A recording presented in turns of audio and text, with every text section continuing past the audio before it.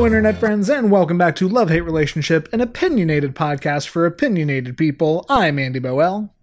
And I'm Alex Ruiz, and as always, we are here to brighten your day, anger your soul, and tell you how to live your lives in that order. And Andy, you told me that you were going to pull some weight and, get a preamble going, you used the word preamble, so, I'm all chin, hands, and ears. Please hit me. Yeah, and I figured this time I'd, let you know before we were recording.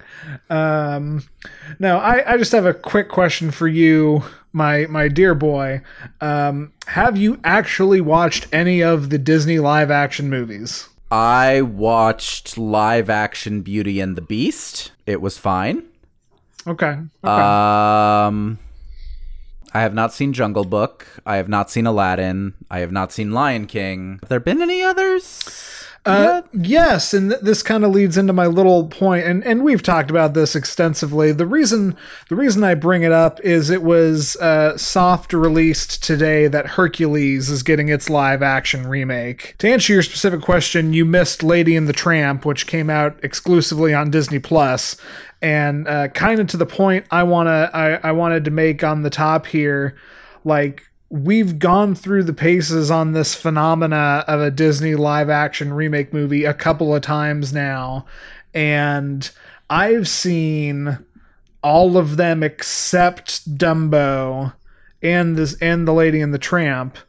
And on the other side, looking back, I was so disgusted by the practice, and I'm not sitting here being like I've seen the light and changing my tune. I'm sitting here and being like, none of these have been culturally significant or even memorable or arguably that good. I'd argue the best one is Jungle Book, and I place a lot of that on Jon Favreau. But just here we are still trotting out the same practices, because whether they're good or not, and whether anybody gives two rips about them by the time they hit home video, they're still making money. I was about to say, tell me the worst one, in your opinion. The worst one, the biggest piece of shit one was Aladdin. Aladdin was a travesty. Yes. That you saw? Yes. You saw that one? Yes. Okay, because I think I remember you saying you didn't want to. I did not want to. I was coerced by people who are dear to me, and I sat through it, and then I got into a fight with my friend about how it is an objectively bad thing to exist. Okay, so before it hits home video, before it hits streamers, before it does anything, it had a budget of $183 million. So let's go ahead and just, you know what? Let's round up and double it. Let's say it was a $400 million budget. Do you know how much money it made? Oh, closer to $1 billion than not. 1.051 billion. So even rounding up and doubling the budget for marketing, it still made more than double what they spent on it. Sure. It was, flatly speaking, a good investment. I'm telling you, man. You think Bob Iger's kids like their mountain fortress? I mean, if you had a mountain fortress, would you like it? Yeah.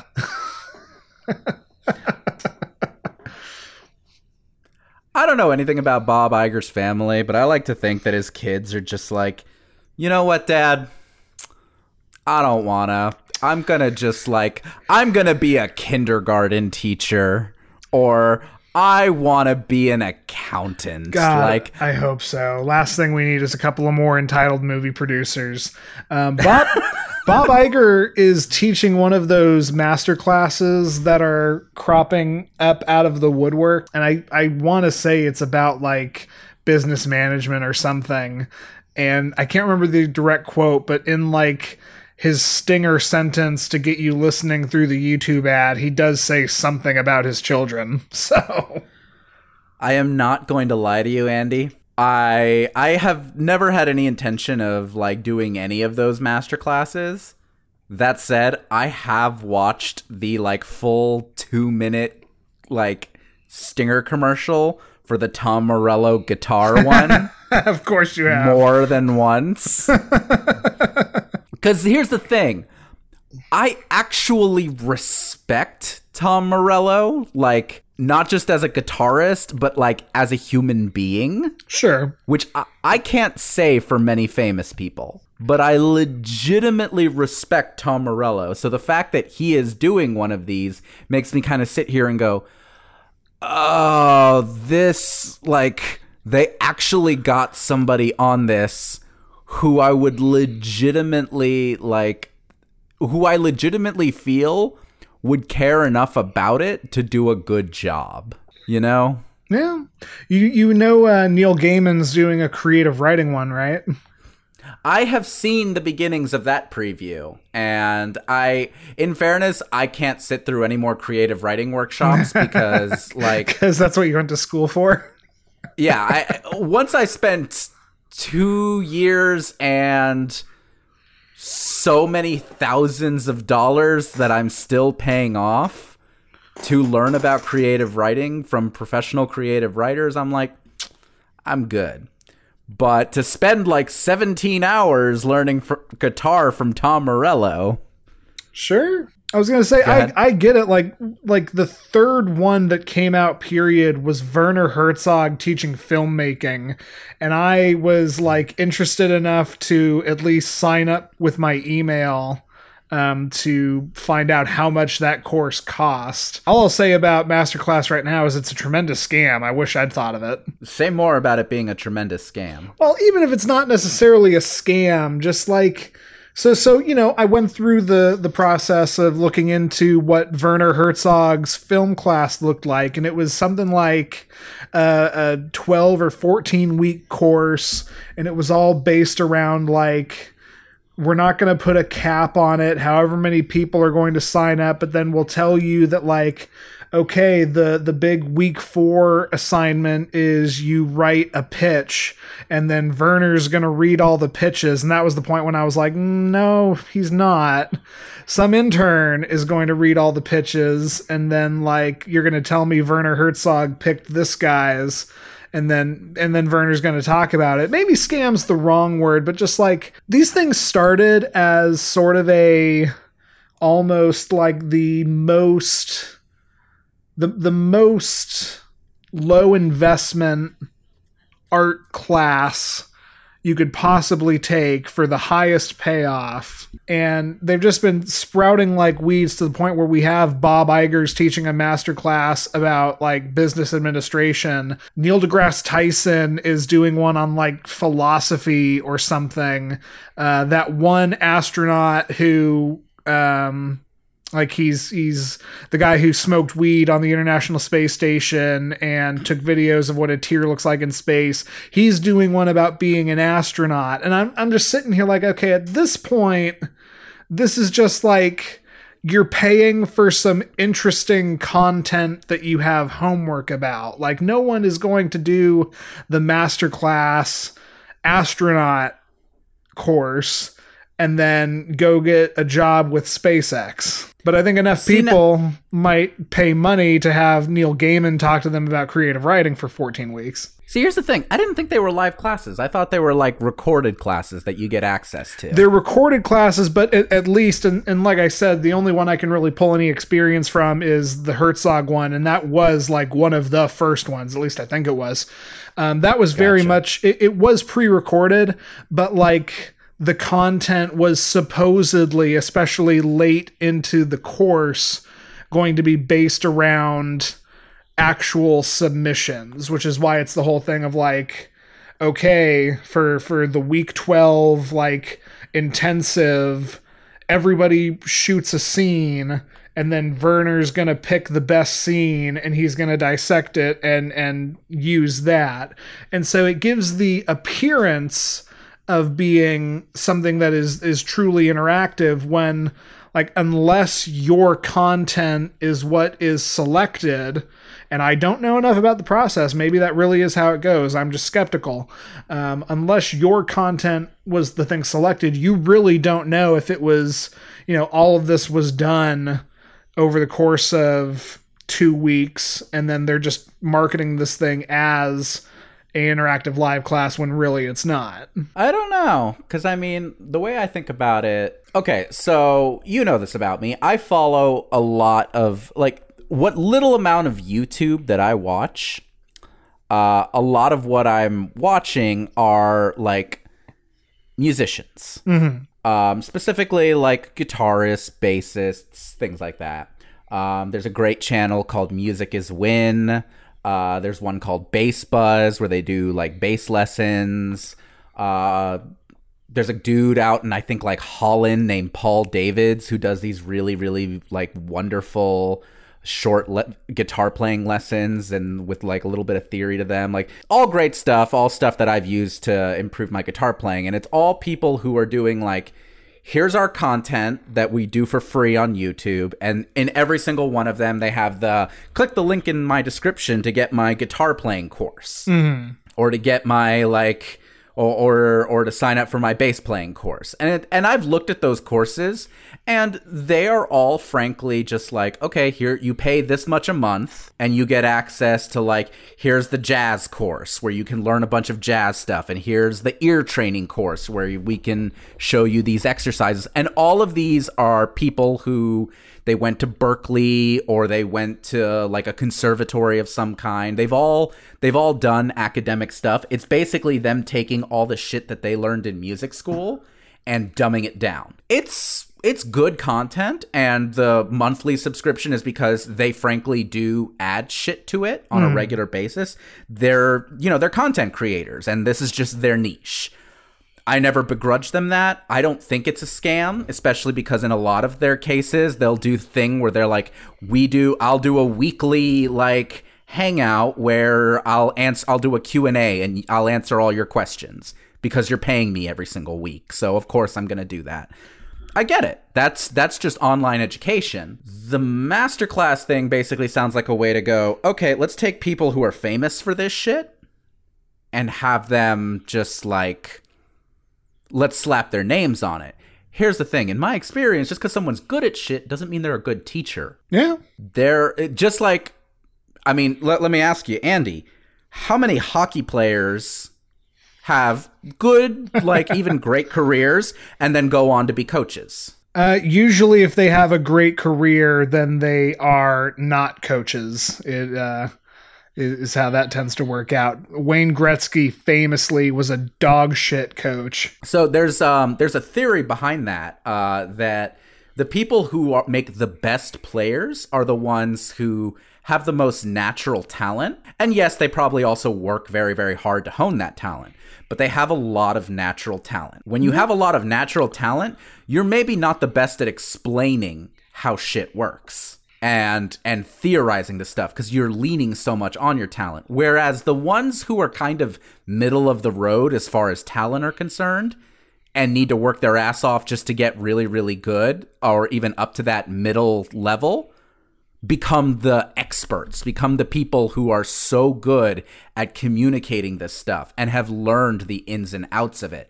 The best, I'll say this, the best weightlifting coaches, by and large, for the most part, I can think of a couple of exceptions, but most of the really, really great weightlifting coaches that I can name historically were maybe not dog shit weightlifters, but not particularly great.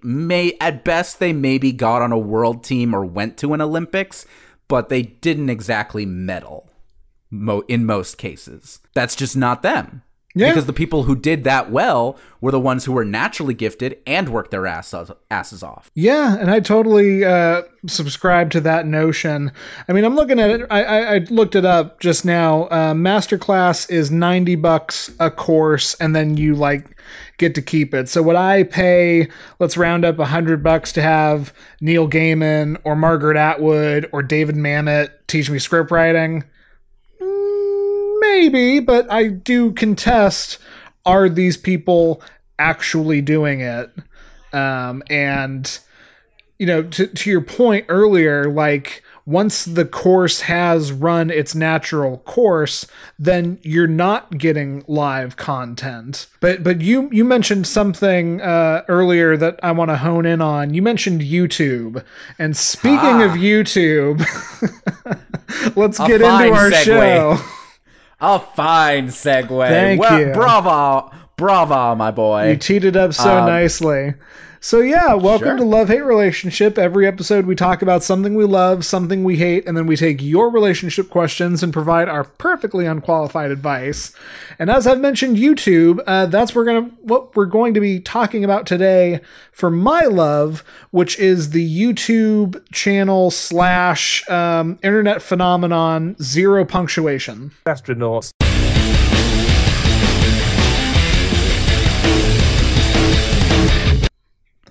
Yeah, which is something I hadn't thought about in a very long time, and I'm excited to talk about it. And it's not your niche because it's a video game review video series, and you know you haven't been shy about the fact that you had a moment in your life where you kind of dropped off on video games, and I don't think anyone would begrudge you of that. But I was very excited when you said you knew about this, because I thought I was going to be having to really lead you on this one. But without any further ado, Zero Punctuation is a long-running series of comedic video game reviews created by Ben Yahtzee Croshaw. The series has run for the past 13 years, which makes me feel old because I think I've been watching since like the 7th episode. Mainly on the internet magazine site The Escapist, but also, as we pointed out in the segue, on YouTube. The videos are always around 6 minutes long and are these glorious, profanity-riddled, insult, hypercritical, drag through the mud experiences for whatever video game that Yahtzee is reviewing that week. And it's all spoken incredibly fast, hence Zero Punctuation. And you know, it's not just an audio delight. The visual style has really sort of cemented into its own. All of the videos are these yellow backgrounded, completely photoshopped cartoons where, you know, he has a character who is his avatar, and then he has all these little imp looking creatures that he will like put a clown nose on, or just, you know, alters it in whatever way and creates these really funny videos. A lot of eye-stabbing animations, I tend to find. A lot of eye-stabbing animations, a lot of talk of eye-stabbing, usually with a giant dick with a sandpaper condom, that sort of thing. Like this is not rated E for everyone at all. But, you know, while highly critical in most aspects of modern gaming, just one thing I really like about these videos is Yahtzee isn't above praising something if he genuinely enjoys it. He just holds like video game design to a incredibly high standard, which I would argue isn't a bad thing. But, you know, positive or negative, the result is always hilarious to me because of the quick wit, the lightning fast deliberately, and the shock humor. Because that's very much what it is. Yeah. I watched, you sent me a few of these. I did. And, yeah, you sent me 3 that were all kind of from, one was recent, one was from like, I think 3 years ago. Another one was very recent, and it was like a look back on an entire company. And then one was an older review. And then I think I sent you the review that I had been familiar with, which we can talk about later, but I think that was an older one too. That was like 8 years old, I think. And it feels of that time of YouTube. Yes. Yeah, very, very much. I mean, like I really didn't think about how this was a 13-year-old property until writing up my notes for this. And then it was like, oh, fuck me. Okay, I'm feeling my age now. Sure. But thinking back on it, like, yeah, I discovered this like sophomore year of high school, which, surprise, surprise, is closer to 15 years than not at this point. And it is very much of like, it was in the bubble. It came out at the right time. And more importantly, Yahtzee has been pumping these things out like every week for 13 years, give or take a occasional vacation, to the point where he's carved out his own little chunk of the internet to live on and be so recognizable that you, somebody out of the video game sphere, goes, oh, yeah, oh, shit, a buddy of mine sent me one of these. Yeah, absolutely.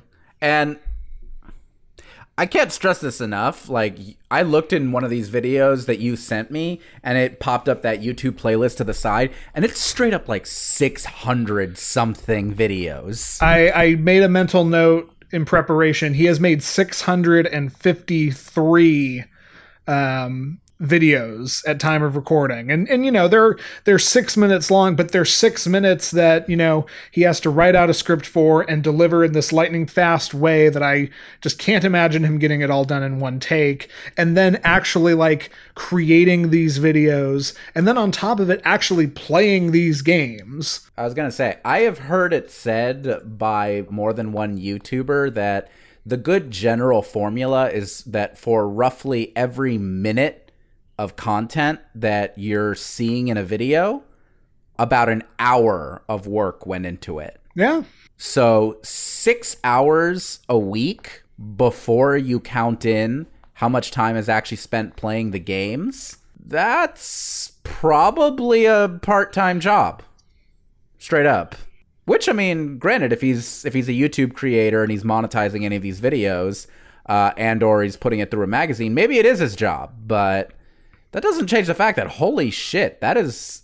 I find that level of consistency just plain old impressive, because imagine doing anything every single week for 13 years. Oh, absolutely. And almost, like, the only thing I can think of with that kind of consistency is that some people go to church that frequently.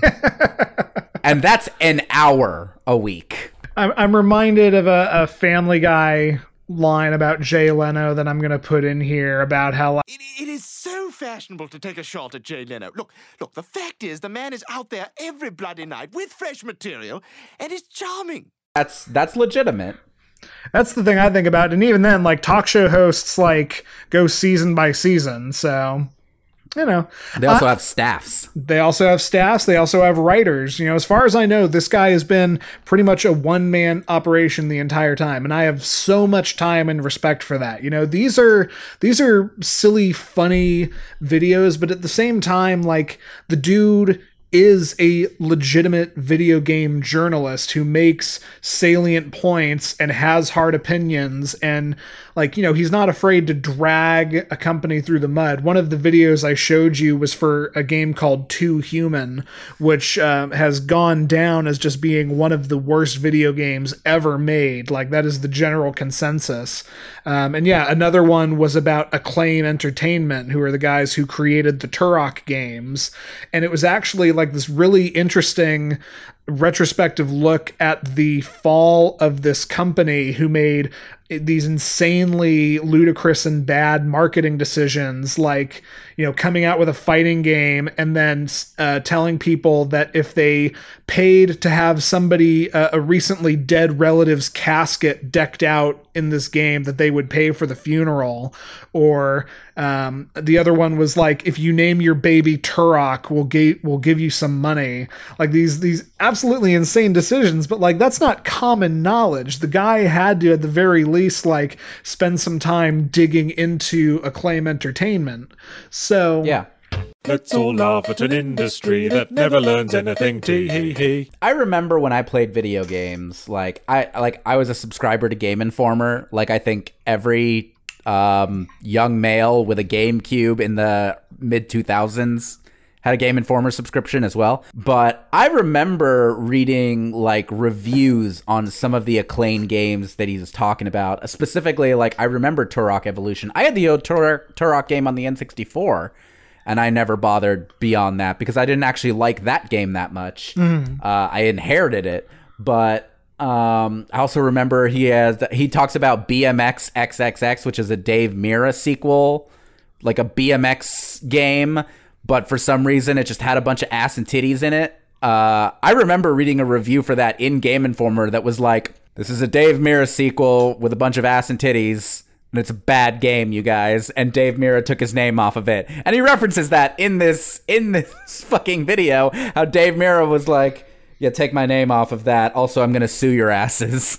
Right. He's got the line about how Acclaim kept Dave Mirra's face on the box but took his name off, and they thought that, maybe he'll just understand that we want to be friends. And Dave Mirra's heart grew 3 sizes that day. No, I'm just kidding. He sued their bollocks off. The video you showed me was his review of Resident Evil 5, and it all boils down to him talking about how Resident Evil 4 was this amazing, fantastic breath of fresh air into the Resident Evil series, and 5 was just literally trash. more of the same shit, only racist and bad. But he manages to throw in a David Bowie reference, and I'm reminded of why I do enjoy the comedy of Sam Kinison. Way back to our first episode, and we talked about that broken man. But I'm reminded of why I love his angry, shockingly mean humor. I'm also reminded of another internet video series by a company called Red Letter Media, in which this guy spends 3 hours eviscerating each of the Star Wars prequels. And when I say 3 hours, I mean per video. He spends longer than Star Wars Episode 1 talking about why Star Wars Episode 1 is an irredeemable piece of flaming garbage. I enjoy this sort of hyper mean comedy. That's just something that I really find incredibly funny, and I get.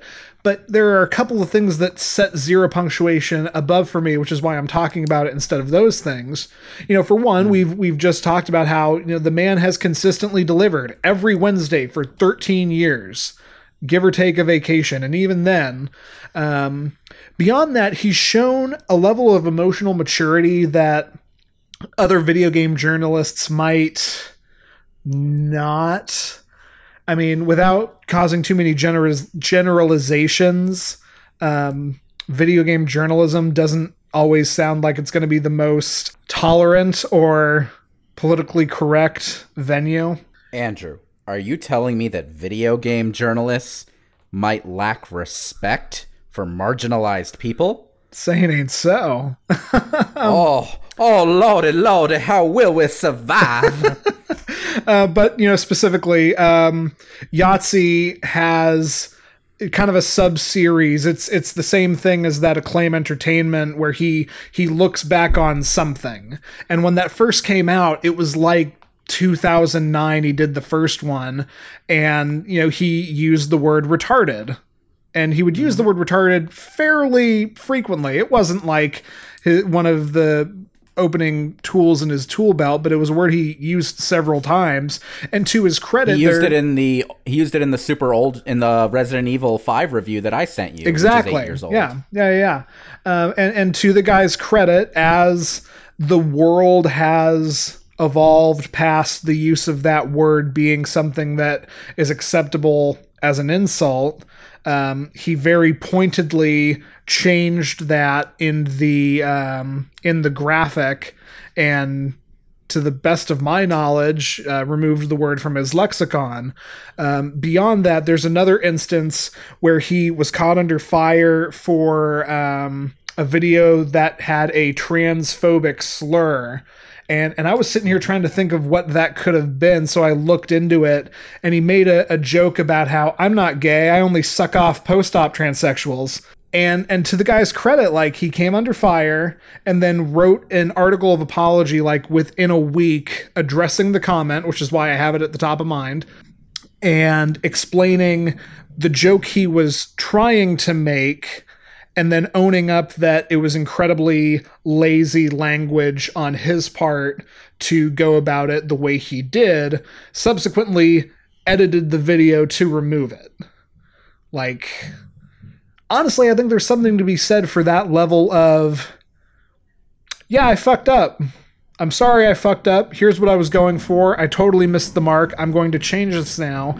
Especially for somebody who makes their bread and butter by being essentially a shock comic. Yeah. I mean, it's... I'm not sure if this will still be topical when this episode comes out, which We're recording this at the tail end of April, the last day of April, actually. I think this episode's coming out like first week of June. So, hey guys, we're finally ahead. But I was reminded today that I was just listening to a news podcast, and they were talking about the Joe Biden sexual assault allegations. And in that, they went back to a previous Joe Biden apology for his kind of, not specifically the sexual assault, just kind of his inappropriate treatment of women.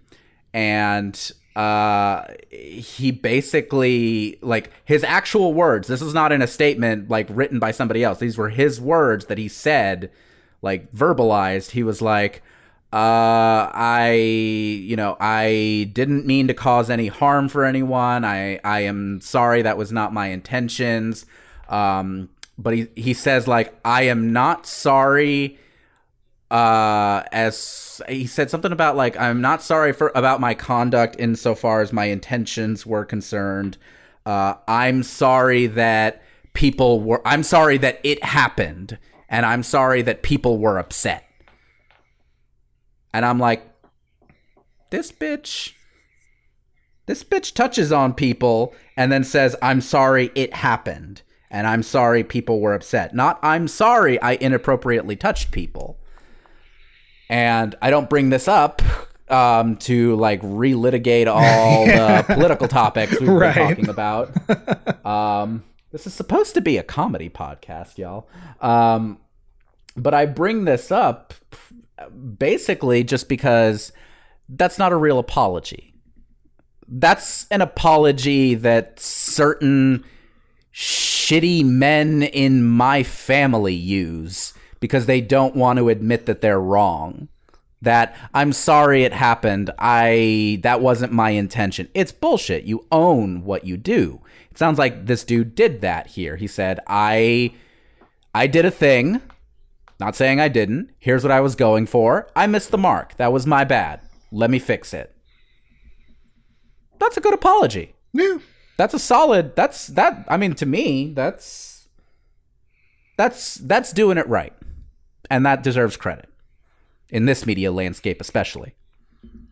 Absolutely. I wish I could be voting for him instead of Joe Biden, but what are you going to do? He's Australian, so I know. What are you going to do? Maybe I should just move to Australia. Anyway, no, I tremendously respect that technically Yahtzee Croshaw is a video game journalist.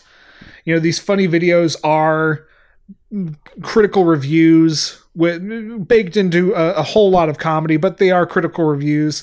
As somebody who isn't huge in the gaming landscape, but, you know, I like to keep up to speed, I'll happily sit down and watch an episode, especially if it's about a game that I am considering buying, before I will go to Game Informer, which I still have a subscription to in this day. Oh my God. Oh yeah, Game Informer is a staple, dude. But I will watch Yahtzee's reviews before I will sit down and read the article and read the recommendation. And you know, I take the guy's praise very highly because he gives it out so infrequently, and for the most part, the things that he likes are the things that I wind up loving. Sure. You know, with the grain of salt that the guy makes his living by being a totally foul-mouthed, like, I mean, insult comic. I said it before. He's not for everybody. Hi, Mrs. Ruiz. I don't recommend you watch these videos. I'm very touched you asked about me. I'm doing well. I hope you're doing well too. But this isn't one you need to, like, see if this guy's comedy is for you. And even you, Alex, I know you're not like you aren't terribly invested in modern day video games. So, like, I kind of combed through his videos, finding stuff that I thought you would be able to relate to. You know, the other video that I sent you was about Super Smash Bros. Which is a game I love, like, unironically, because I used to play Super Smash Melee on GameCube, and I love that game. Totally. And it's a stupid game, but I love it. Yeah.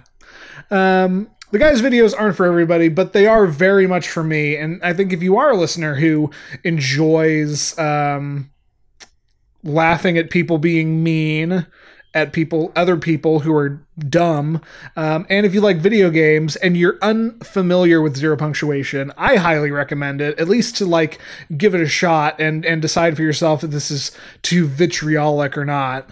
Beyond that, Yahtzee has written several comedy books. They're all fiction. One of them is like a direct World of Warcraft ripoff.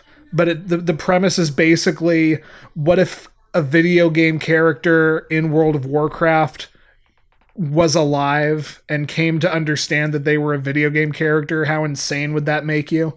He's got another one, which is like this apocalypse in Australia, but the apocalypse is a 6-foot-tall layer of strawberry jam that eats people. All of his books that I've read have been absolutely delightful, and I'm really just happy to talk about somebody who took a talent, in this case writing, applied it to a passion, video games, and then took a shtick, talking so fast and being so mean, and created this thing for himself, because he very much has, his own little corner of the internet, and I love that. Do you want to hear something totally unbelievable? Some people say they have difficulty telling whether I recommend a game or not. I know, what morons.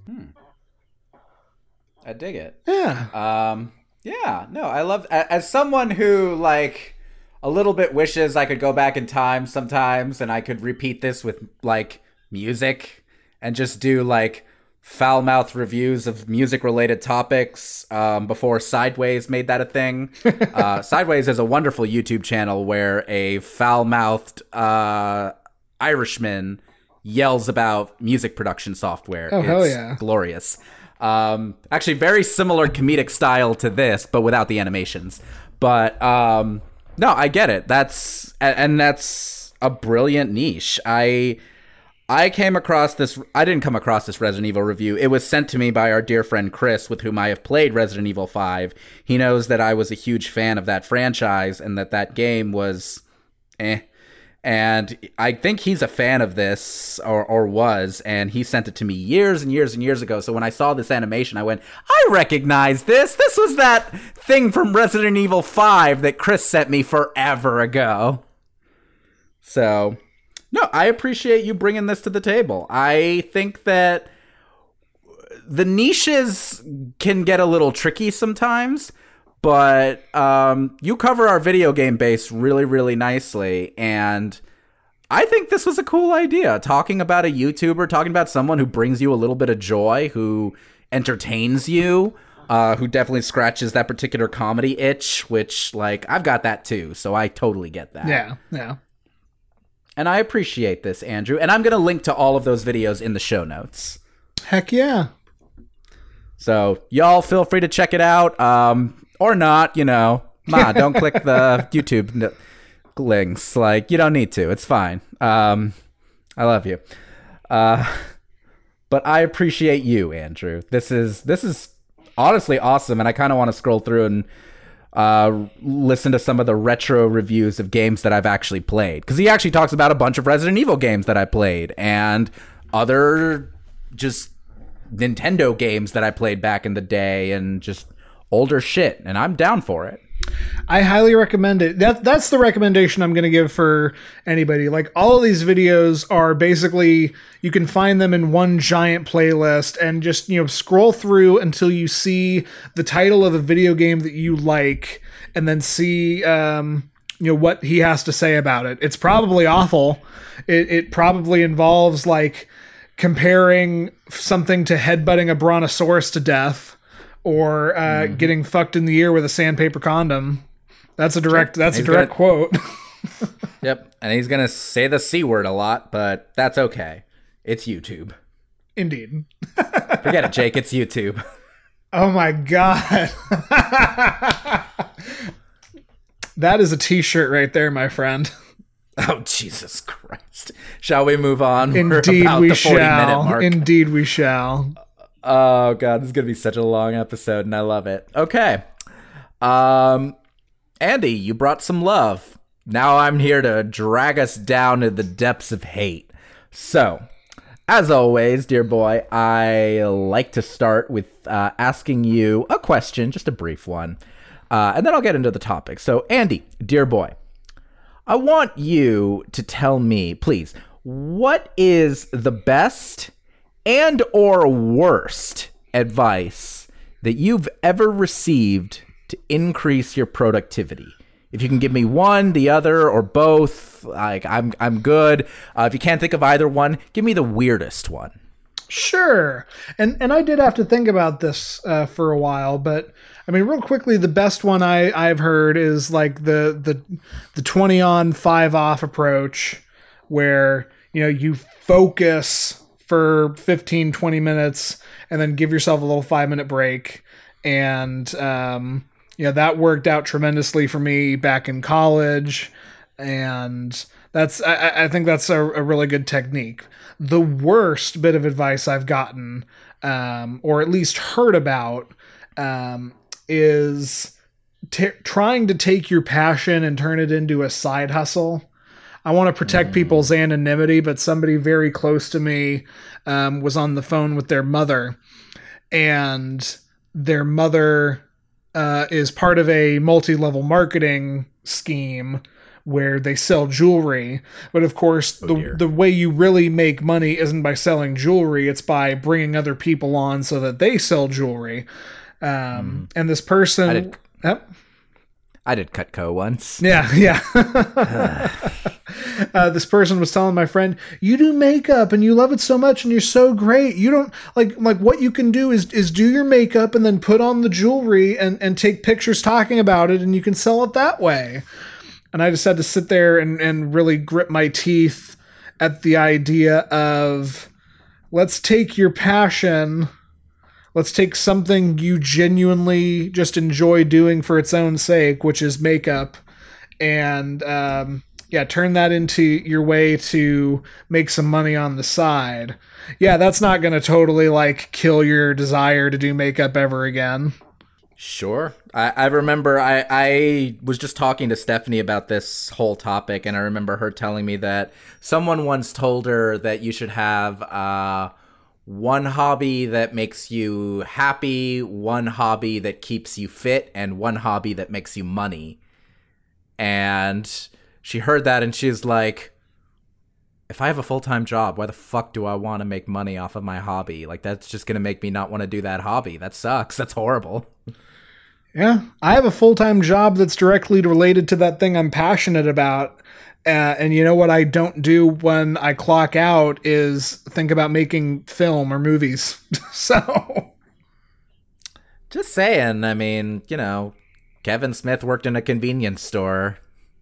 Just saying. Yeah. Did a whole episode about it. I know. He paved the way for me. Oh, God. Don't work with Harvey Weinstein. Anyway, I appreciate you saying that. And for reference, my examples are kind of in similar veins. The best advice I ever got was to build systems for dealing with any tasks that take up time or mental energy. But or rather they take up time, but they don't take up mental energy. Sorting emails is a good example. Like, just sitting there going through your inbox, going, deleting that, don't care about that. Oh, let me read that. If you take the time to set up your inbox rules ahead of time, you don't even see the messages that don't matter to you. So a little bit of upfront work there, you save yourself a lot of time and mental energy. Okay. That's just one example. That was good advice. That was legitimately useful. Worst advice that I've ever seen has been that you should always keep your office on you. You should always have your smartphone or your tablet or your laptop with you, so that whenever you are like waiting in line at a grocery store or you're at the DMV or something, you can get some work done while you have the spare 5 minutes. That is the worst productivity advice I've ever heard. I hate it. And whoever thought of that is suffering from dealing with the exact topic that I want to talk about today. I'm all ears. Yeah. All right. So my topic is hyperproductivity. Specifically, the fetishization of hyperproductivity. Andy, when you hear hyperproductivity, what does that like? When you hear that word and close your eyes, what do you picture when I say those words? Because I picture Alec Baldwin in 30 Rock, but I picture one of those like 50s workplace orientation videos with the kind of music, and like everyone in those cartoon videos working at like fast forward speed. Whoa. I hate it. Thank you.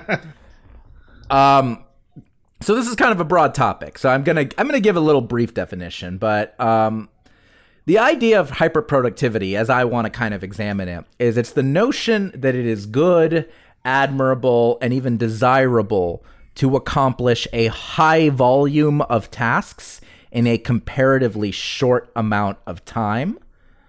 And this can manifest in careers. I think that's where a lot of us are going to encounter a lot of this thinking.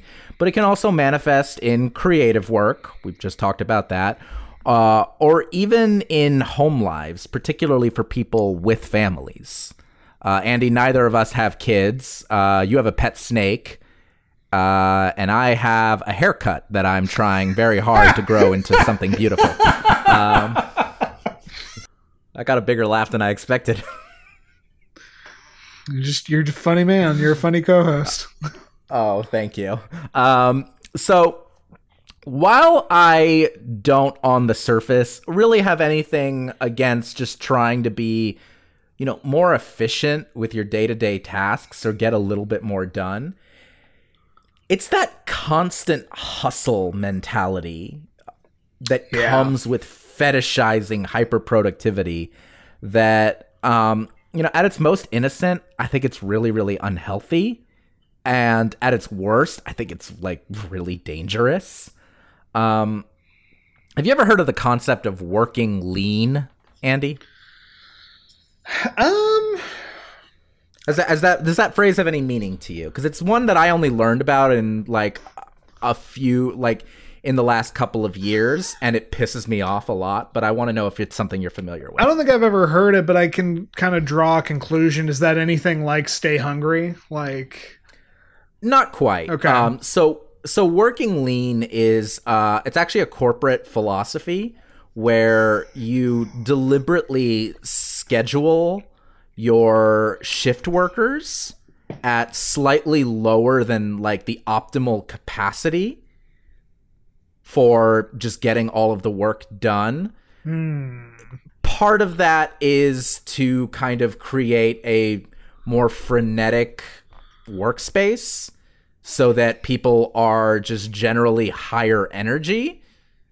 And, part of it is also to create kind of this idea of some scarcity amongst your employees so that the quote unquote hungriest will step up to fill those gaps. And by the way, the company also gets to save a little bit of money by staffing lower than they probably should. Sure. So it's a thing that has kind of been called out in a lot of labor activist circles for a large amount of time.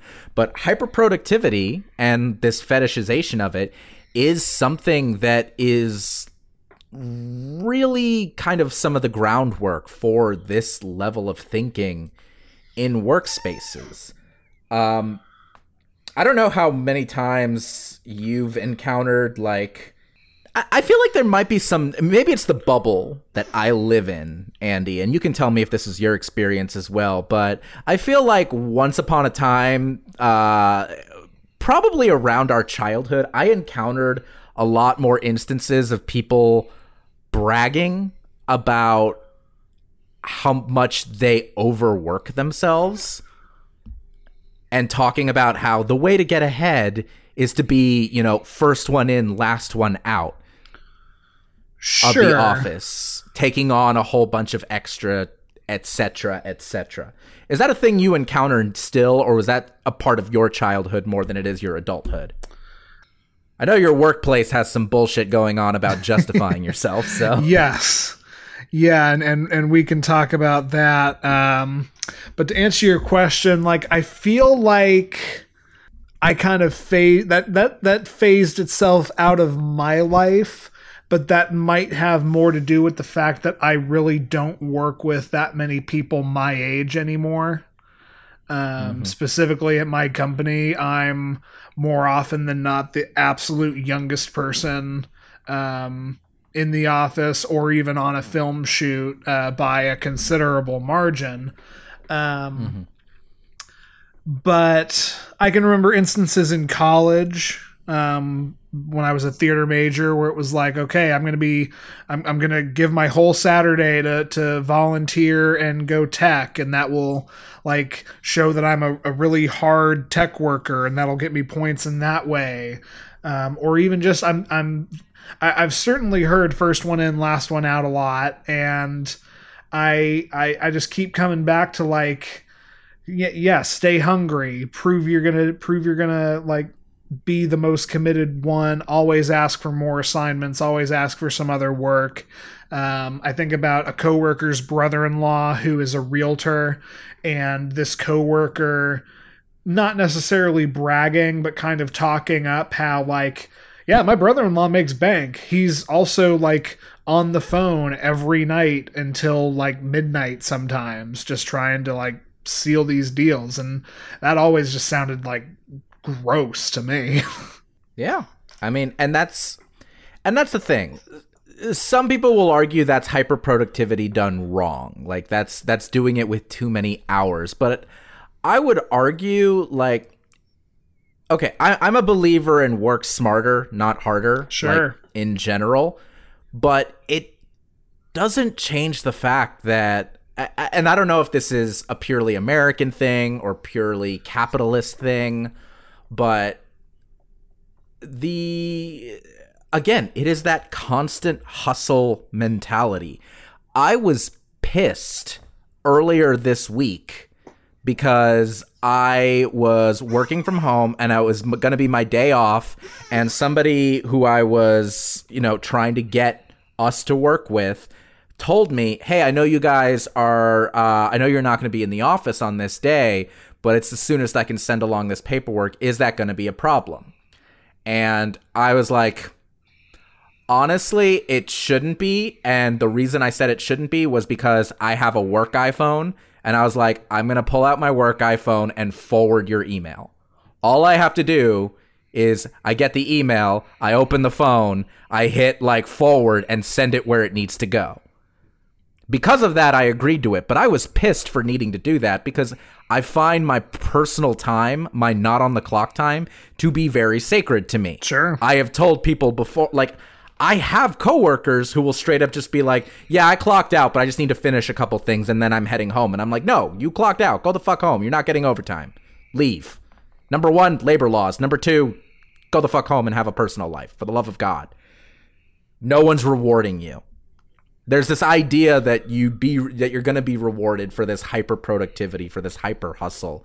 Maybe hyperproductivity is the wrong thing to zero in on. Maybe I should be talking about constant hustle, but I'm going to stick with hyperproductivity because I already dug my hole. But no, and I can find plenty of examples for hyperproductivity. I mean, I know somebody who used to be a manager at a Taco Bell and would routinely work between 50 and 60-hour weeks, just taking on as many shifts as she could.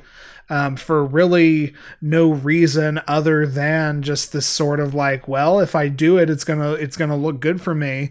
This same person is now a teacher and has told me to my face that, like, yeah, I mean, sometimes I'll clock out and then just, or not a teacher. It was something.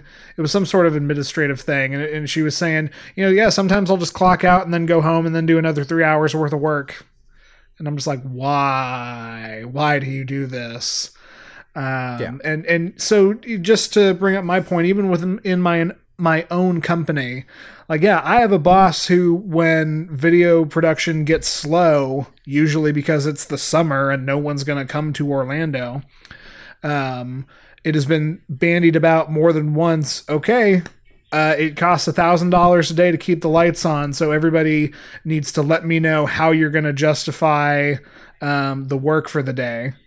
And to the man's credit, he's never laid me off. He's never threatened to lay me off. He's never threatened to cut my hours. But he has asked multiple times, like, okay, how are you earning your paycheck today? At this same company, we're still in the quarantine. We're still in the throes of COVID. Maybe by the time this episode is out, we won't be. Whether or not that's a good thing is a whole other conversation. But a lot of people are working from home. Everybody in my office except me is working from home, and I've noticed this phenomenon where they never stop answering emails, it seems like. They're answering emails from 8 in the morning until 9 at night. And I very pointedly don't even look at my work emails if I am not on the clock by 9 to 5:30. And it's not because I'm the only one in the office. It's because I straight up refuse to do that work for you if I'm not getting paid. Yeah. And that's the right thing to do. That's the legal thing to do.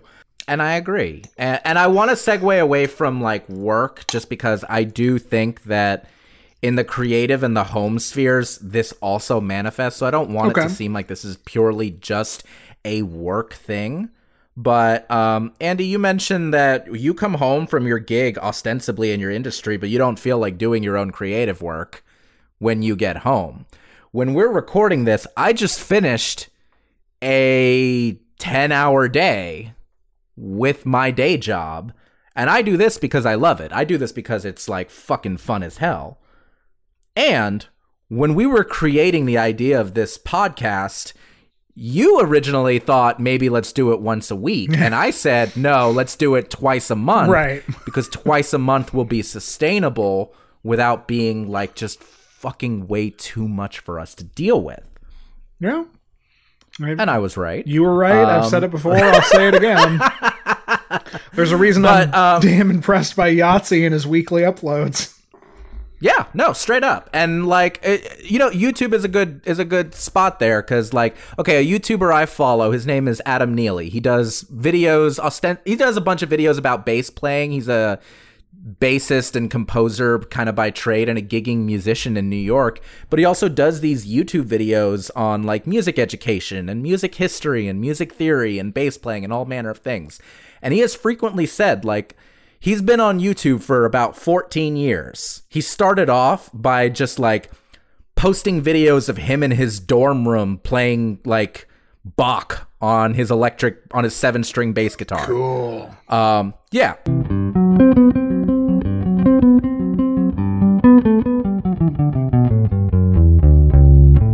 Hella awesome, but that's how his YouTube channel started. And then at some point after he'd been doing that for like 3 years, he decided, okay, I'm going to commit to this and I'm going to do one video a week. And every Monday he has a video. Some of the videos are like gig vlogs, which are, he just took video from like various gigs he did, wrote up some commentary with like an idea of here's a thing you can learn from this particular gig. Some of them are these more in-depth things, but the point is, the dude has released a video every single week for like a decade and has said like, I'm going to be on vacation or I'm going to be on tour. So I've set up these like easier videos, these shorter videos, these Instagram Q&A videos where he just like goes on his Instagram page and is like, send me questions. And he'll just answer the questions on Instagram and then post it as a YouTube video. Like, Some of his videos are high production. Some of them are very low production, but he consistently does them on top of being a gigging musician, which is a hustle. And I respect the shit out of that. And also, I know that wouldn't be sustainable for me in a creative context. One of my favorite things about my day job is that I have the mental space to then do podcasting, do music, do writing, and I set that time aside very specifically. Here is the hour. I just got done doing NaPoWriMo, which is National Poetry Writing Month. I wrote 30 poems in 30 days. And I did all of that by planning my time as best I could. I didn't write every day. Sometimes I wrote multiple poems in one day, but that was done in addition to things. It wasn't I have to hustle to get everything out. That was done as I need to do this sustainably and carefully and intelligently. I have never done NaNoWriMo, which is November's National Novel Writing Month, where you write a 50,000 word novel in 30 days. That's I think that's like 1,600 words a day. Never done that. That's not sustainable for me. I can write multiple poems in one day. I can't write thousands of words in a day. I just can't. L. Ron Hubbard. We get it. I am not L. Ron Hubbard. That is very well put. But also, I see people in my workspaces fetishizing that kind of hyper productivity.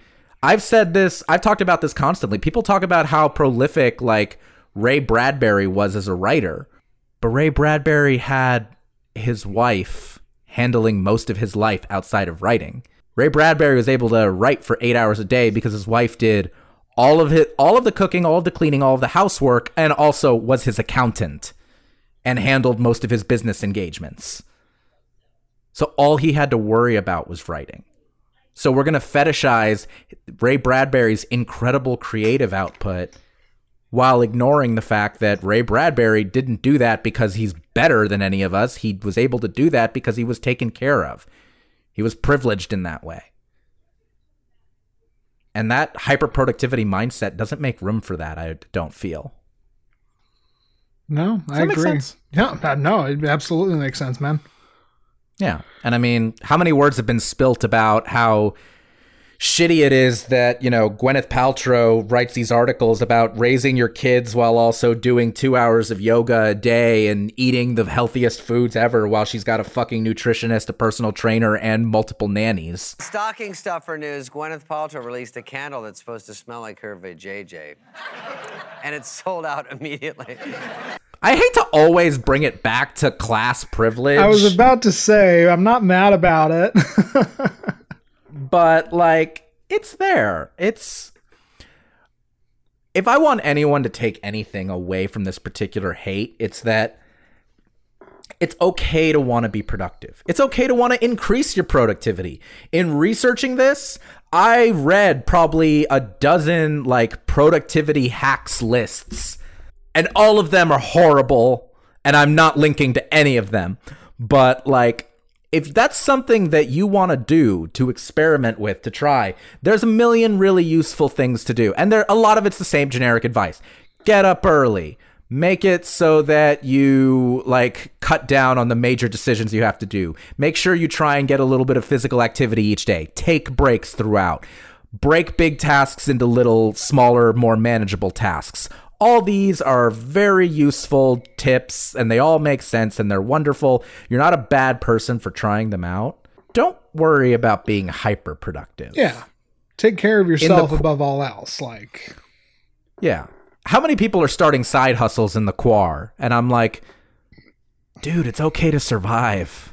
Well, and there's probably, I don't know if the number's greater or lesser than the amount of people who are yeah, I'm a creative writer by trade. It's really fucking hard to write during the quar because I'm freaking out about the world. And it's the idea that more is more. Yeah. And more is not more. It's just not. I don't see what productivity is worth if it takes away from the rest of your life. I don't see what fetishizing it is worth if it means you're going to be taken advantage of by your employer, or if it means you blind yourself to the privileges that allow other people to be more productive, or if it just doesn't make you happy. Yeah. So I don't have any deeper point than that. I just was thinking about, like, okay, what's something I'm legitimately hating? I am legitimately hating all of this talk in the quar about people going, if now you have time. So if you don't finish that novel, or you don't write that musical, or you don't learn that new skill, or you don't get in shape, then that means that it wasn't that you lacked time. It was that you lacked commitment. And it's like, fuck you. No, yeah. Like, I don't know about you, Andy. Actually, I do know about you because we talk outside of this podcast. I don't just put you in a box and take you out when it's time to set up the microphones. I've been dealing with a lot of quarantine depression. Yeah. I'm just trying to survive. Fuck you that I haven't finished my novel while in the quar. Fuck you exactly. So, that is my point there. Any final thoughts before we move on to our question? No, I think this is the right time to be talking about it. I know you said you just kind of decided what you wanted to rail against this week, and I think this was an appropriate time to do about it, I mean, you're usually the fatalistic one, but like, no, tomorrow isn't promised to any of us. So is it really worth like doing that 3 hours off the clock, or even like deciding you're going to use your hobby to try and make you a little extra scratch? I have started writing during the quar, but I'm not holding myself to any expectation, even to the point of finishing it. I'm just trying a thing that I haven't done since college because I feel this desire to, and that's enough. I would love to read anything you write. If and when that is possible, you'll be one of the first people I send it to. Sounds good. You want to get into our question, bud? Yeah, should I read this one, or you want to? I know you found it, but I'm not. Go ahead. You go ahead and read it. Okay, cool. So this one comes from relationships.txt. Once again, I'll link to it in our show notes. We'll get started. I guess this isn't a serious issue. It just bugs me. By the way, this is sent in by a 23-year-old female regarding her 23-year-old male boyfriend. I am 5'7". I've been to doctors recently and been measured at 5'7", sometimes 5'8", depending. My boyfriend claims to be 5'11". He is at least an inch or two shorter than me. My estimation would be between 5'6" and 5'7". We met in person, not on a dating app, so I know how tall he was from the get-go, and it's not an issue for me, and I've never presented it as an issue. All of my exes are also a spectrum of heights. He wanted to prove to me that he's 5'11", so we stood back to back in front of a mirror, but I stood straight and relaxed, and he tensed up his back and shoulders and stretched his neck as long as he could. His arms were stiff from standing so straight, and yes, standing like that, he did look a bit taller. But that's not a natural height, right? If you have to put in that much effort, I feel like that's not your accurate height. When we first started dating, he said he thought I was like 5'4" because he thinks he's 5'11". When I told him I was 5'7", his face dropped. But he's still adamant that he's 5'11". I think this is ridiculous. He brought up being 5'11" the other day, and also said he thought he had Marfan syndrome, which a 6'4" ex of mine actually has. I'm just incredulous. How on earth does he still think he's pushing 6 feet? Is there a way to bring this up in a way that isn't discrediting or hurtful, because it does bother me, and I don't see a reason to lie or be upset about being 5'7". We have somebody with a bit of a shortness complex, and we have his partner who doesn't have a shortness complex. Does anything come to mind for you immediately as far as names are concerned? Thumbelina and Tom Thumb. Aww, I know a person or two that particular setup will make very happy. Okay, Thumbelina. She's a funny little squirt. Dealing with your boyfriend Tom Thumb, who for some reason thinks he's 5'11", despite the fact that he is several inches tall. And real quick, right off the bat, for anyone who isn't aware, Marfan syndrome is a real thing, and it is a genetic disorder that like basically makes you super tall and spindly and like thin and elongated. Okay. So, Andy, I read. Would you like to start? Yeah. This is such a weird one because, like, I just think, who cares? Why does he care? I get why he cares. I get how, especially, like, shorter men, there tends to be a societal, like, Napoleon complex of the whole thing, which it sounds like is what your boyfriend has instead of Marfan syndrome. You're funny. God, I feel like this can just be as simple as, like, so you stood back to back in front of a mirror and he like tried to game the system. What you do is, and I feel like I feel like you could do this at even like a gym. You could have like a third party trainer or something do this if this is what it took. But you have somebody else measure the dude like in front of him. And the reason I bring up possibly a trainer or somebody is you have somebody who like keeps him from arching his heels up and straining his neck. And, you know, you just... You get the guy's height on record and you put this indisputable, like, okay, you, me, and the witness are all here to agree that you are 5'7". And guess what?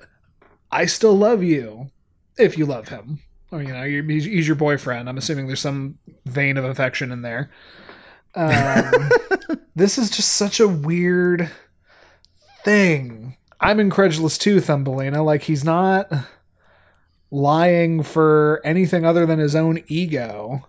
And I guess maybe like really the most you can do is call him out on it and don't just let the lie go, but be like, it doesn't matter how tall you are to me. I didn't start dating you because I looked at you and went, I'm going to climb that like a tree. I don't know. That's kind of short and sweet and simple. I'll try to think of another thing, but what do you got, Alex? I'm trying to think. Whenever I answer questions like these, I think my approach, Andy, is to try and like figure out either like maybe a route to the issue or an avenue that you maybe haven't thought of. And frankly, I mean, this just sounds like some toxic masculinity bullshit. Yeah. Like, we did a whole episode segment on toxic masculinity, which is a nice little advantage to having, 46 prior episodes. We've talked about almost everything. There's a Simpsons did it joke somewhere in here. Actually, you know what? The Simpsons did Bart needing to grow an inch so that he could play Fall Out Boy in the Radioactive Man episode. So, what are you going to do? I feel like it kind of doesn't matter how much evidence you throw at him. Because you told him your height. Sure. And you say that his face dropped, but that he's still adamant that he's 5'11". I think my approach, Thumbelina, is to just spitball a few different strategies at you and see what, if anything, will work. Andy's idea of maybe finding like a neutral third party to do the measurement, that might not be a bad way to kind of address it. A personal trainer's good. A doctor's good. I'm almost tempted to be like, what does it say on his driver's license? But I think you self-declare at the DMV, so his driver's license probably says 5'11", which is hilarious. I mean, you could do that. You could do some cloyful mocking, maybe in the vein of like wearing heels around him a whole lot. and just kind of looking down on him, especially if you're comfortable wearing like longer heels, just to kind of put him in his place about that. But you're already an inch taller than him, and he's insisting that he is taller than you. So, I think accentuating the issue might be kind of hilarious. It might be kind of hilarious. It might also, I mean, not knowing about the guy, it might exacerbate some unfortunate consequences, but yeah, it's like, the question is like, you care, obviously, and I don't think this is a big enough deal that you're like, you don't say that you're like thinking about dumping him over it or anything like that. He doesn't seem dangerous. He just seems like he's gaslit himself into thinking that he's a height that doesn't actually fucking matter. That's the other thing. Like, none of it really matters. He's just convinced himself that it matters. And I, like, there's also a part of me that wants to sit here and be like, hey, y'all should have a Tom Cruise movie marathon and be like, oh, look, he's your height. I say this as a man who's 5'6", and I'm like, oh, look, it's Tom Cruise. He's my height. Like, that's a legitimate joke I make for myself. Yeah, I feel like I have an instinct about this, and I don't know if it's productive, but I have an instinct that just, like, mocking him might be, like, not mocking him for the sake of just, like, pure comedy, like, not to be mean-spirited, but just to show that you don't respect this opinion. Because I'm a firm believer that if there's, like, just some dumbass bullshit that, like, even if it's your partner or even your friends or your family members, like, just some stuff that you just don't respect. Like, my father once told me that caffeine isn't actually a stimulant. Like, it doesn't actually have an effect because it doesn't have an effect on him because he's been drinking coffee since he was off the breast. So, like, he can drink an entire thing of coffee and go straight to sleep. So he's like, caffeine doesn't actually do anything. And I've just been like, Dad, I don't respect that opinion. And I don't respect that opinion. I don't respect that statement. It's factually inaccurate. It's real dumb that you say it. And I'm not going to stop making fun of you for it. I am not going to stop making fun of you for that until you repent and recant. And to wit, I think every other visit that I go to Orlando and see my father, I crack a joke about him drinking coffee and be like, oh yeah, there's that thing that you say does nothing whatsoever. Remember when that happened? That was real stupid, Dad. Because I don't respect his opinion about that. So maybe that's a bad approach. And he hasn't actually recanted. He's just been like, shut up and stop talking. But it's funny to me, so Well, so there you go. You got one way that's a little sweet and one way that's a little sour, Thumbelina. I mean, it is the Sour Patch Kids of advice. And, like, if you're really Thumbelina, you could, like, dance with a Sour Patch Kid. Yeah. So I'm kind of surprised more of our helpful advice sessions don't wind up like this. So either way, there's two ways you can play it. Maybe you do one and then the other. You make fun of him for pretending he's 5'11", and then you very sweetly or kind of tongue in cheekly go, and I still am into you anyway, you idiot.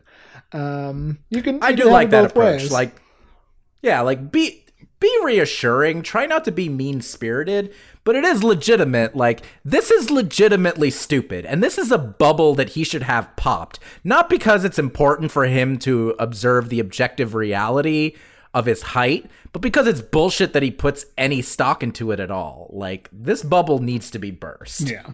Just for him to advance as a human being. And if you want to advance as a human being... that one I had to. That was too low hanging. Oh God.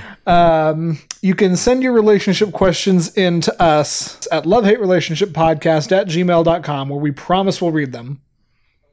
Absolutely. That's it. You, Thumbelina, if you see this response, because I'm going to post it under relationships.txt, but like if you see this, you can totally do what I'm about to say. You can subscribe to us on Apple Podcasts, Google Podcasts, Stitcher, Spotify, YouTube, or even TuneIn Radio. Hey, Mom. I think we got that thing fixed. You said you were caught up on the podcast, so appreciate you. Yay.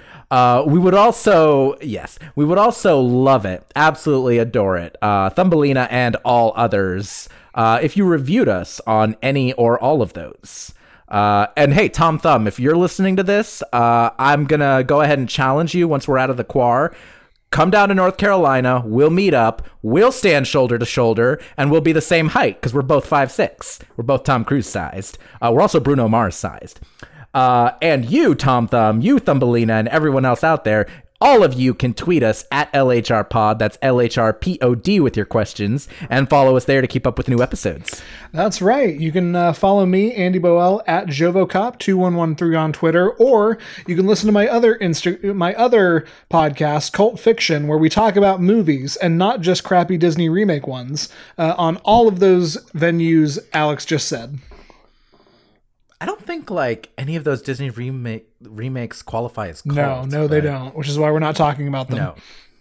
Sure, absolutely. And I'm at @A_X_ on Twitter and Instagram and, what the fuck, TikTok as well. Thanks for listening, y'all. As always, please tell your enemies.